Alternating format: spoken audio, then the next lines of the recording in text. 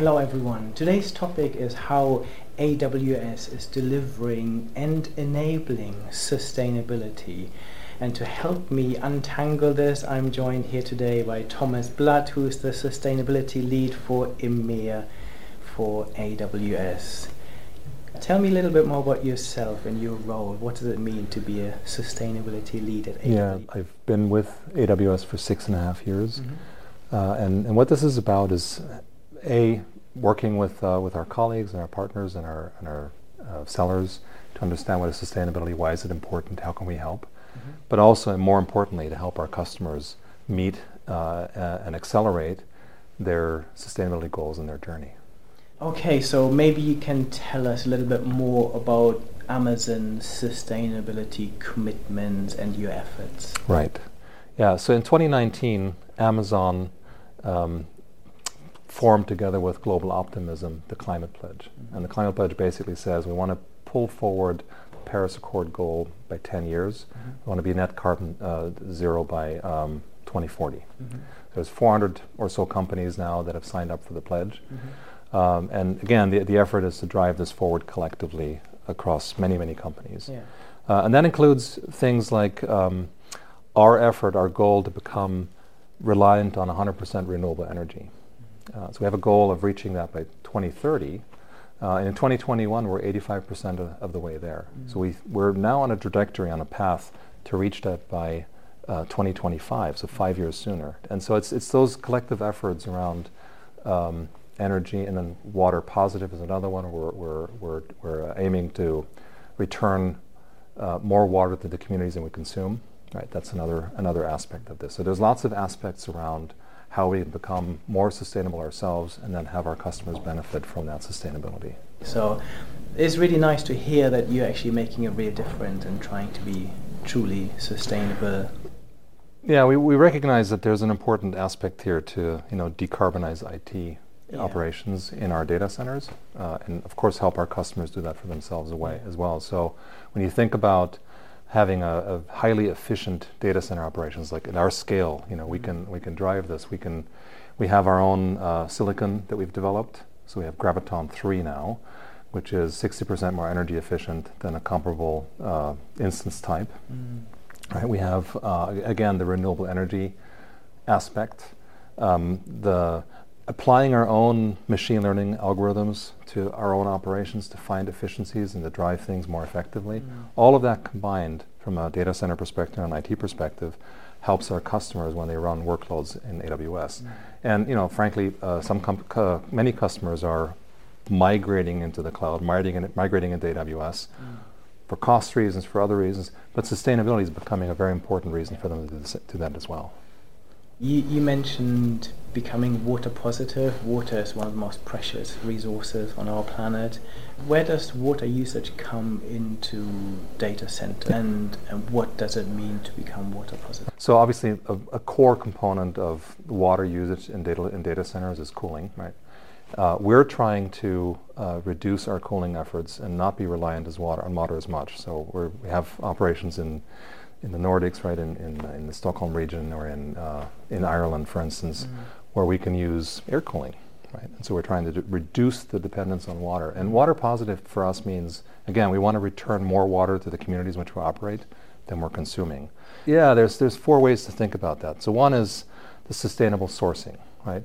Sustainable sourcing means, can we use rainwater that's harvested, or can we use recycled water that's already been processed? And the answer is yes, we can in some regions. Depends on the local regulations.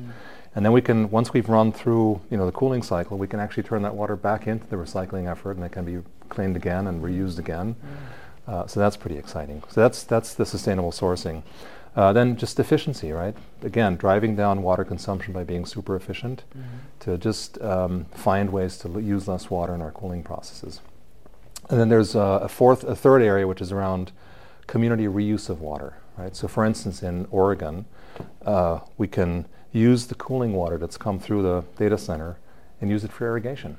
And so we give it back to the farmers in the region, and they can irrigate their fields with it. And then finally, there's this idea of replenishing water to the community. So for instance, here in the Thames area in London, there's 2 different wetlands which we're operating with, working together with these wetlands to capture runoff from farms and roads, clean the water, and then reintroduce it to those wetlands, or introduce it to those wetlands. So we're adding 487 million liters of water per year back into those wetlands. So it's those kinds of efforts. Or another example, in Cape Town a few years ago, in 2018 I believe, during the massive drought, we partnered with the Nature Conservancy, and we said one of the reasons that there's a drought in Cape Town is, the water is being consumed by invasive plant species. So we partnered with them and had those invasive species removed to again protect the water sources that are there. Yeah, this is all really good to hear, and actually quite inspiring for other companies hopefully to follow suit. You mentioned that you're also working with your customers to help them with their sustainability journey. Do you want to share some examples with us? Sure, yeah. So I'll give you an example that I really like, which is Coca-Cola has a bottling plant, or there's a bottling plant associated with Coca-Cola in Ichicek, Turkey. And they came to us looking for ways to reduce cost. And very often we find when you're reducing cost, you also can look at the sustainability impacts and vice versa. And so what we did with them is we built a digital twin of their bottling plant in 8 weeks, and then used the digital twin to simulate optimization of the various functions in the plant. And once they dialed it in the way they thought it would be really good, they applied it to the plant itself with a great impact. They reduced energy consumption by 20%, and they reduced their water consumption by 9%. Wow. And it was fast.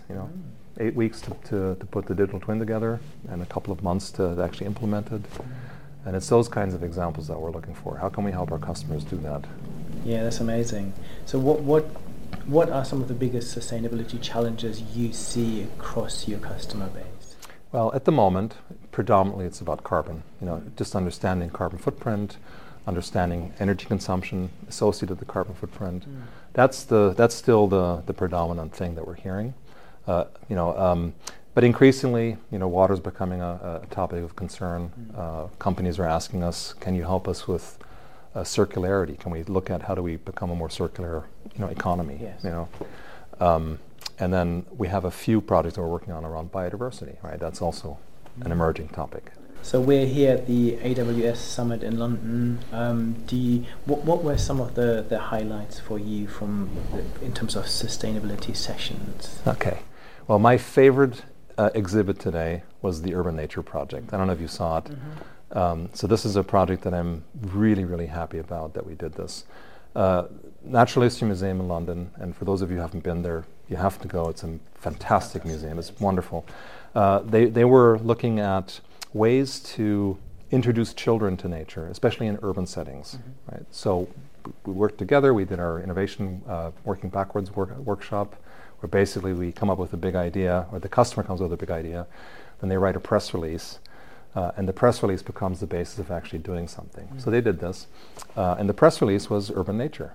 And the intention is to take the green areas around the Natural History Museum and to turn them into an exhibit space that will attract children to come and interact with nature and become citizen scientists. Right? So it's a marvelous and wonderful thing, getting people excited about insects and plants and whatnot. Yeah. Very good. Any others that you want to highlight? There's a company called Oris Connect, which came from Holcim, and what they're looking at is in the construction space, finding sustainable sources for construction materials is super important, and also thinking about excavate. Can you use that material for another project somewhere else? So they're using machine learning to tackle that problem. Finally, what's one thing you want our audience to remember about sustainability? I would say that sustainability is obviously a very big term. It's a very big challenge. And really the way to tackle it is if we all work together to make that happen. And so that means we have to engage in partnerships. We have to look for opportunities to really lean in and tackle these challenges. That's what I would say. So think about what are the things you can do in your own organization. One simple thing would be if you're in the IT department, go down the hall, say hello to the sustainability officer, and offer help on digitizing the data and analyzing the data, because a lot of that's still done manually and with clipboards and Excel. Wonderful. Thank you so much for your time today, Thomas. Thank you for this conversation. Thank you so much.